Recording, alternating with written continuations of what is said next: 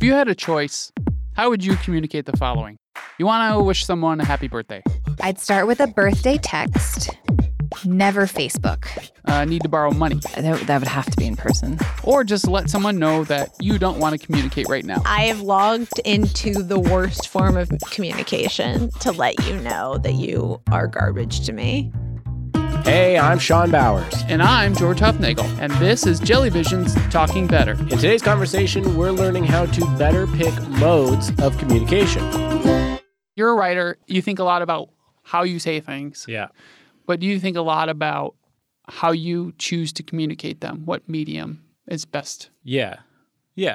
I have tried to say so many things in my life that started as one thing and I was wildly confident and I could just never say it. I could never get it out there. Do you have an example? I used to do that was a live show called The Goldfish Project, and it was where I went undercover as a woman on online dating sites, and I talked to a bunch of guys, and it was a thing I called goldfishing, which was a takeoff on catfishing, which was that there were very strict rules, and you were only portraying yourself as someone else for the purpose of entertainment, and you would try to just like hook them for as long as you can and then cut bait and see how much absurdity they would follow. And so I had all these conversations that I had done. I had all these transcripts of these things. And I was like, I don't know the best way to get this out into the world. I tried a live show, and that went well for a while. And it was like a live reading thing. And then years later, I was like, oh, shit, that would have been a way better podcast. It was a problem because the thing in and of itself never quite revealed the best way to communicate it. And that made it hard to communicate it. I get it. That's like a kind of like a post hoc analysis of it. Yeah. But like when you have a thought or like an idea, how do you go about thinking which mode of communication is most appropriate? Maybe it's just a way of rephrasing what we were talking about before then, because it's like you pick the mode of communication based on who is listening. If I have an idea or something I want to say, I will look at the modes of communication available to me and try to figure out which one is the easiest way to say what I want to say and the most clear way to say what I want to say, and then pursue that until it gets too hard and then pick one of the other ones that's even easier or clearer. Sometimes you can't choose the mode of communication. You have to pick one and it's not the best one, and then it's like, how do you port one mode of communication to another and not have it turn into this completely new beast? I think the question is, how much forethought can you put into action? Yeah. And making sure that you're choosing your best channel. I'd be curious if there's an ideal mode of communication for different situations. Like if you were breaking up with somebody, everybody always bemoans being broken up with by text and says that's not the best way to do it. But is it actually an okay way to do it? Because at least then the other person doesn't have to sit there like a dipshit while you're saying, oh, I'm going to break up with you. And like, I don't know, they get to think about their response and do the little ... typing, I'm typing for 40 minutes thing. And that puts the stress on the other person. Like, there's a little bit of payback built into that. Maybe that's nice for people breaking up. I don't know. Maybe there's things that would have been nice to have resolved in person. Yeah. To hear. I'm sure conflict resolution is always like that's even here at Jellyvision. That's like the thing, right? Is that you're supposed to like just sit down with a person if something. The Schmutz Pact? The Schmutz Pact. What's the Schmutz Pact to you? Basically, if someone has schmutz on their face, you tell them they got schmutz on their face. And emotionally, if somebody is schmutzing up their work, then you should be comfortable enough to go, hey, you being a schmutz, stop it, clean your face emotionally, you know? But that's hard to do. Should I slack somebody that there's schmutz all over their work, or should I sit down and schedule a meeting with them? Should I secondhand schmutz, or do I wait till the 360 I feel like you violated reviews? the pact at that point. I don't know. I didn't make a pact with anybody. I'll tell you that much. This pact was made on my behalf, and maybe I'm the schmutz. This is just a warning shot to all of our coworkers to please never tell me I'm doing something wrong, or I will shut down permanently and I won't know what to do. Oh, man. Just include that. How you get through the day, I don't know, Sean. It really is. This series is just drawing out for me how dysfunctional I am on a day-to-day basis and how alien communication actually is to me. better get talking to talking better. 'Cause better talking is better than talking. Better not talking, better get talking. Better talking to talking better. Talking better is better talking. Better talking is better than talking. Better not talking. I want to start out by reading some statistics to you. Please do. It's one of my favorite activities. I'll read 3 things. Okay. You tell me what you think of these. All These are stats from 2016. 26% of employees think email is a major productivity killer. Okay.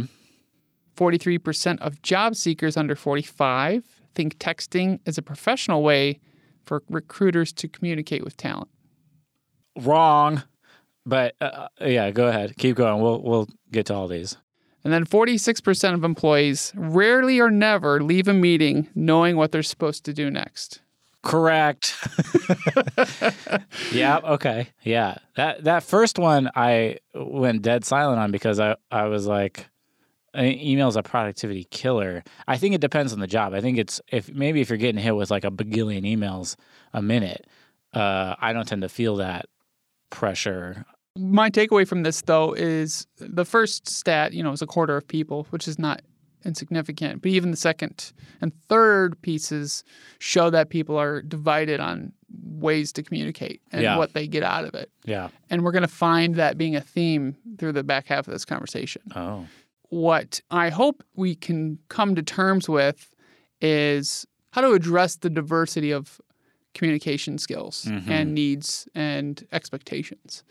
So one thing we didn't talk about at the beginning is like your just general favorite way to communicate. What do you think is your favorite mode? I like chat or chat-like systems. So chat or like an ongoing text message chain or like a group chat. I like the idea that the communication never stops. There's no defined beginning or end to it, and that it can be picked up at any moment.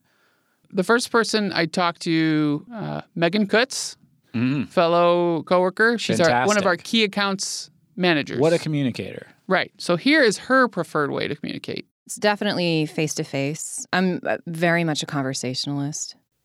Face-to-face. She's good at emails, though, I'll tell you that. That's right. All right. And so what's your least favorite way, would you say? As the anti-Megan, possibly a direct face-to-face conversation. No, that can't be true. It might be email then, just because of the pressures put onto it. All right. So the other person I want to introduce you to is our fellow writer-director, Megan Manley. Yes. Here's her least favorite way to communicate, talking about some FaceTime. We always FaceTime my dad and my stepmom, and they're filming the space between their heads.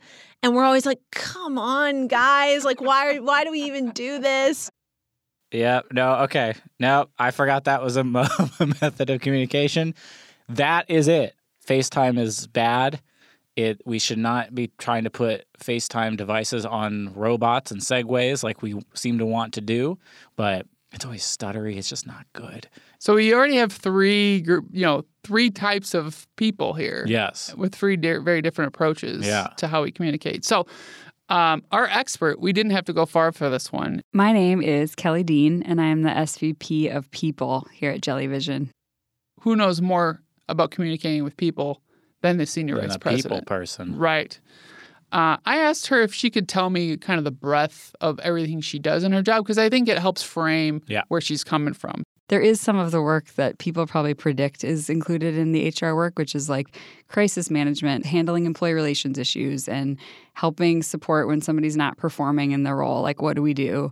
And then a really big part of my work, which is the more proactive, I think more fun work and fulfilling work, is, helping to drive employee engagement, helping to drive leadership development and create programs and processes to do that.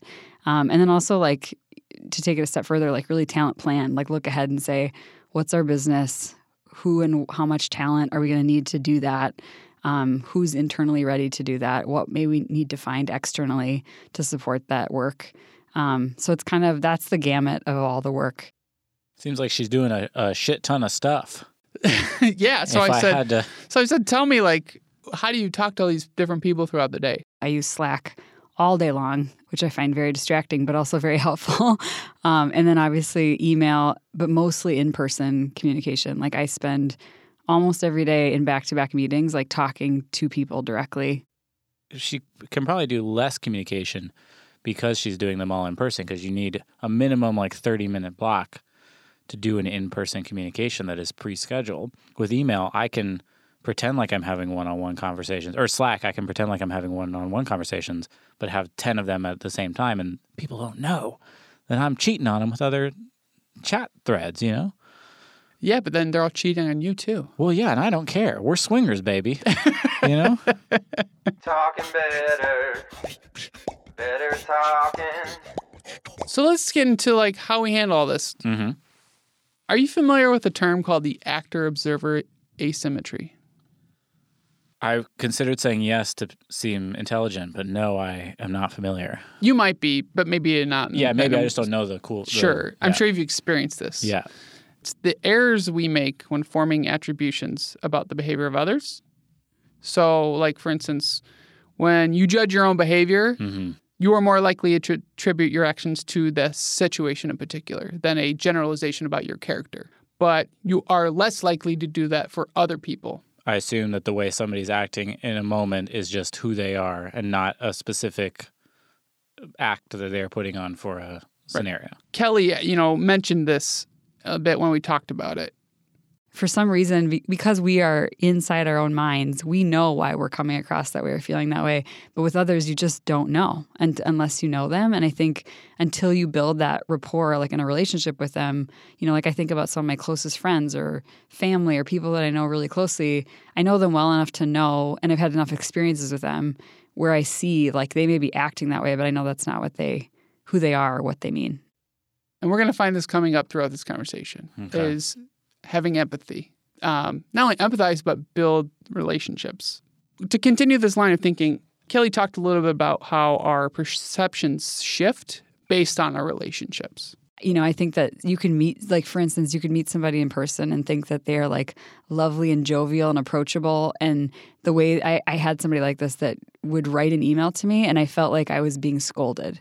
But in person, they were so pleasant, but they were just very direct in the way that they wrote email communication, not even including hellos or goodbyes or anything. They would just write a statement and with a period, and that was it. And so even though I knew this person and knew them not to be that way, I always hated I just had a really hard time receiving email communication from them. But I think where you see the biggest issues is people who don't take the time to sort of build a relationship and understand that person. And then whatever type of communication that's being used, maybe in a way that they don't appreciate it, they assume the worst. This, I feel like, is something that we used to deal with a lot with like client work. We would try to put an in-person meeting. We would try to like fly out sometimes or whatever to a client, even if they weren't local, or something like that, to get that FaceTime in to sort of build that trust or that relationship so that everybody can look each other in the eyes and see like, oh, you are a human being who's on the other end of this thing. So then 3 weeks later, when I get a weird terse email from you, I know that you actually are a human being who can smile, but you may just not be good at email, and I can sort of plaster over my perceptions of you because of what I had established before. Yeah, and you might, like you said, you hate email. Yeah. So you might speak in a way through email that's considered efficient for you. Sure. That might come off to someone like me as like being a dick. But see, that's the thing, though, is that also that like what she was citing there of the example of, well, the person who's like great in person but doesn't send email very well. I do think that it is the responsibility of the person a little bit to have that self-awareness. I talk about self-awareness a lot, but like I like to think that my communications across text, email, in person, whatever, share a similar voice. It's a weird, overwrought. I use a lot of exclamation points in my emails so that they sound kind of similar to how I talk in real life. And I use a lot of stupid made-up words. But like, it's because I want that consistency there so that people aren't perceiving me as one person in one venue and another person in another. I'm going to push back against you here with Megan Kutz's Please feedback. do. She talks about code switching and needing to change her way of communicating. I present myself and deliver messages differently to you than I would say to someone else, to Kelly, right? And that's also another reason why I like face-to-face communication so much, is because it allows me to get to know you so that I know how to approach you in future. Honestly, my context for code switching is in the context of like racial communication, is where I've read about a lot of it, of like specifically like within the African American community and people feeling like they have to code switch, talking to a white friend versus talking to a black friend or something like that, or work setting or something. I guess I had never really considered that you're code switching not just in cultural terms, but in like setting and different things like that. Yeah. The gradient shifts, I think, depending on the situation. Yeah. But yeah, you're right about that particular example for sure. Talk better. Talk better. One of the broad questions you asked before was, how do we choose the proper mode? Yeah. What strategies? How I talk. Kelly is on it with this a little bit. I think you have to ask yourself, what is the point of what you're trying to communicate? If it is to just inform, then I think an email's fine. Like, I think sometimes we overuse meetings just to inform people of stuff. So I think, like, you have to ask yourself, like, what is the intent of this communication? Is it to inform? Is it to educate? Is it actually to, like, I'm bringing up this topic and I want to communicate this thing because it's something we have to solve for? Obviously, to me, that's an in-person. If it's like, I just need a quick answer to this thing, then yeah, Slack is great. But I think it's just being aware, like, so having the intention of what you think it is, but also being willing to change direction if you see that that method didn't really result in the way that you wanted it to. I think she's got life figured out. That whole line about people do too many meetings, I just want to get that tattooed on my cheek or something. Butt cheek, I should specify. But yeah, that's like spot on. Too many meetings, man, for not enough content. You gotta have some meat if you want to meet. You know what I mean? That's a really good. I just made that up, and that was good. God. So once you choose what you're going to use to communicate, the question might be, well, what do I put in that communication to get that across? Every time I go to communicate something new, I literally ask myself, like, am I answering the what, why, how, when, where, all of that? I think about that every time. Like, for people to believe in it, they need to know why we're doing this. And then they need to know the specifics of what are we doing, where are we doing it, when are we doing it, how are we doing it, and then where can I access it or ask additional questions. Like, so I think, and then you think about your audience, to your point, or again, about like, are they going to be more driven by, are they going to be more motivated to listen to me if I'm talking about data and logic, or are they going to be more motivated if I'm storytelling?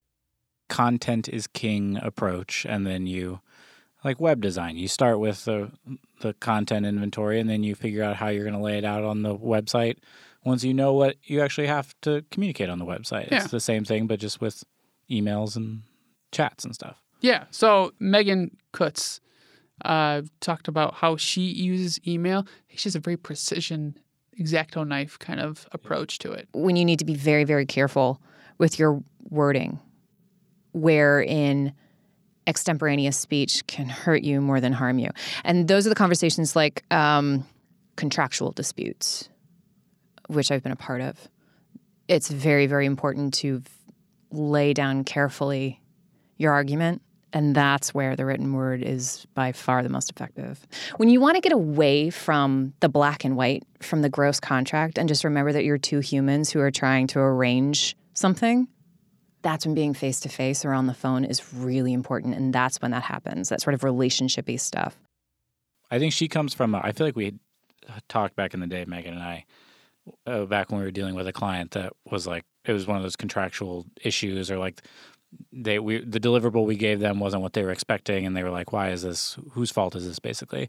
And she had a phone conversation that I was on, and she had a very carefully written email, and I want to say we discussed her background was also maybe like customer support or like that kind of thing. Like she is good at communicating in that same way, where like you're trying to almost talk somebody down to get them to where you are to be able to then rationally like work out the issue. I worked at Groupon customer support, so get them to stop being upset about their Quiznos Groupon, and then you can work out how you're going to resolve it by giving them credit on their account or whatever it was. People were very angry at their Quiznos Groupons. You know I'm talk, a talk better. I'm talking better. Now, we talked about, Megan mentioned this working remotely and how sometimes it's tricky. I mean, I hate saying this because one of the things I love about our office is that like we do have flexibility and we can work from home, and that's, allows people to truly live their lives while being people who work. But I do think for meetings, it's best when everyone's in the same room. Maybe not for a small logistical check-in meeting. It doesn't really matter. But if we're doing, 2 hours of brainstorming, then I do actually prefer if we're all in the room together. Yeah. And I feel the same way. I'm like, it's a great benefit. And I would imagine if I needed it, I would rely on it a ton.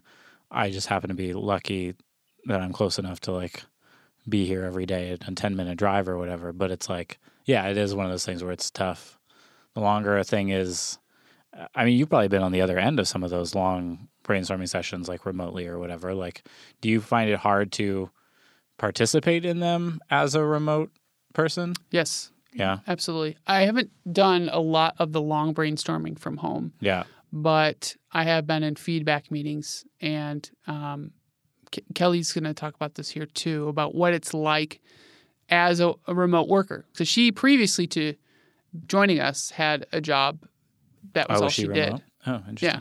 If I have to go into a meeting and I'm the remote worker and I have to present a bunch of stuff or talk through a bunch of stuff, I'm probably going to do a bit more of like either one-on-one conversations with people that might be dissenters in the group, or I might need to run something by them in advance. I might do a little bit of pre-work so that in the moment in that meeting, I don't have to manage all of that while I'm the remote person. And then post, I think it's like either email follow-up or what decisions do we made, what needs to happen now, who's going to do it. Like I'd probably be much more just diligent about like the follow-up to it as well.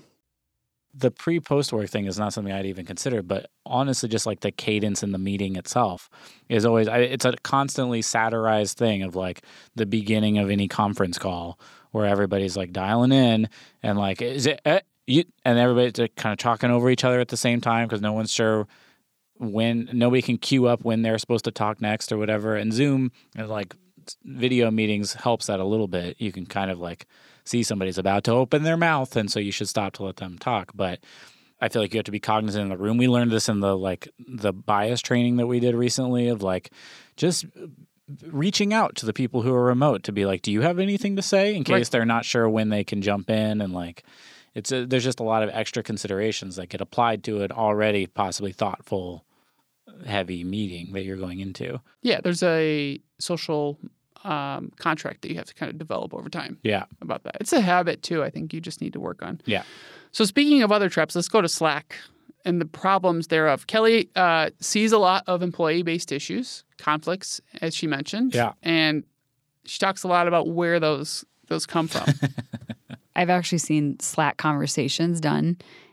Slack being used to sort of have interpersonal conflict conversations. And what I will say is it makes it very easy for an HR person to help support it because I can see and read every single word that was said and sort of help pull apart like what. But I mean, when I've sat down in those few situations, my first point of feedback is always like, you guys, you don't do this over Slack. First of all, it's like if you both at some point knew this was a tricky conversation, you need to be able to sit and look at each other in face to face and have this conversation and pick up on the nonverbals, ask additional probing questions. Like it was not effective.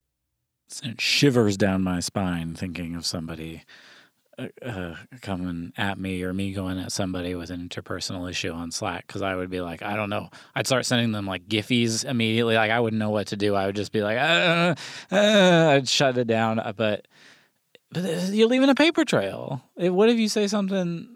You have a way to go back then and read later that you were either a jerk to somebody or somebody was a jerk to you, and you have to like review it. And it's like, why would I want to? I'm talking better. I want you to know that I really liked your comment from our open conversation was you communicate in the medium based on who is listening. Mm-hmm. I thought that was a very insightful way to put it. Oh, thanks. And I shared that with Kelly. I 100% agree with that statement. I think it's a really smart statement. My team and I have been sort of designing and building a lot of stuff that the whole company. We're trying to get the whole company to do. And what I learned very early, I wouldn't say very early on in my career, but somewhere in the beginning part of my career is you have to communicate in every single mode, which sounds very redundant. And I remember at the beginning I was like, but I said it to them once. Why do I have to say it this way and that way and again and 4 more times? And I just felt like I was treating people like they were stupid, like they weren't reading or listening or whatever. But the reality is everybody's very busy. There's a lot of communication coming at them in different forms all day long. And people do receive communication. It hits them in a different way based on the person. And so like that whenever I'm trying to communicate something out or get people bought in or, educated on something or whatever that is, I have to push it out there in every way possible and multiple times. This is why we all should have probably studied marketing and then just also like marketing plus whatever we actually wanted to do with our lives. Because it's one of those things that's hard sometimes, I feel like, because it feels like whether it's work communication, personal communication, creative work, whatever it is, it feels like you're overselling yourself by having to say something multiple times. You feel like people aren't going to want to listen to you 10 times, and so you only want to say it once so as to not burden people with your message. This is advice for our podcast marketing. Right. I've been in this for a long time, but barely anybody is aware of this. Yeah. You got to communicate with over and over again. Different method, different modes over and over with the same message. Sledgeham you. Hell yeah. All that in mind, Kelly has a good thought to take away. Okay. You need to be okay with things not going well. Like I think we can sometimes, without even realizing it, we're queuing ourselves up for what we're hoping to hear back as a response or what we're hoping to get as a, back and forth around that topic or whatever. And I think like the older I've gotten, I guess, the more that I've had to try to, I don't think I was consciously doing that, but I think that's what has caused me to get triggered in the past is I've been like, oh, I want to talk about this thing or I want to have a conversation around this. And I'm hoping the conversation goes this way. Like I actually think I started to play out the conversation in my head probably. And then if it didn't go the way I wanted, I would get sort of frustrated by it. And I think what helps is coming in with like, look, I'm just coming from where I'm coming from. Where are you coming from? Let's talk it out. And then just let it play out the way it's going to play out. She must be 80 to 85 years old. Because I don't think I'm old enough that I've been able to achieve that yet. But it's very zen of her that she is able to achieve that going in. I still play out the conversations in my head. You still need to be thoughtful in what you're saying to people. You can't just be like, you're a shithead. And I don't really care how you react about that. Yeah. It's chess. It's conversational chess, though. It's like you plan 10 moves in advance. And maybe a better point of thing. It's not unlike the flow charts that we write here at Jellyvision. You plan for the multiple responses, and you have something that you can say back to any response that you're going to get. I think it's okay to do that a little bit because you don't want to go in fully unprepared. Mm-hmm. You can go in without the expectation of which path you're going to go down, but it maybe doesn't hurt to know what you're going to say so that you don't just end up calling somebody a shithead because you didn't have a branch in your flow chart for that. I think like if I commit a faux pas, I've become more comfortable just saying what I did right away and letting the reaction of the person play out. I would rather deal with the immediate consequence and work through that than like fester and have the impact be even worse later. This is the difficult conversations We'll conversation. See. Yeah, we'll get there. Hey, what a fun show that was. But I know all you out there are really just listening for the credits. So for all you credit nerds, Talking Better is hosted and produced by me, Sean Bowers. And me, George Hupnagel. We extend great thanks to our specialist guest, Kelly Dean, and an average but still significant amount of thanks to Megan Kutz, Megan Manley, and Jenny Fukumoto Pasco for their insights. Our theme song was composed by Jason Knox with Mouth Jams from Travis Mandrell, and our show was recorded in sunny Chicago, Illinois at the Jellyvision World Headquarters. And now, if you like the show, please tell a friend, drop us a rating, or write a review. All that stuff helps us feel valued. I'm addicted to the dopamine, George. Should to really pick a different mode of communication to share that fact with the world. Listen, I'm going to go get help, but we'll catch you next time on Talking Better. I talk, big and biggity bit. Talking big and biggity better. Talking, I'm talking better, talking. I get better at your talking, gotta get better. Oh, good, you're still here. Just a quick final disclaimer that while Sean and I and some of the guests on our podcast are employees of Jellyvision, the opinions you hear are all our own opinions and not those of Jellyvision itself. So again, thanks for coming and hanging in here this long. Just needed to say that at the end.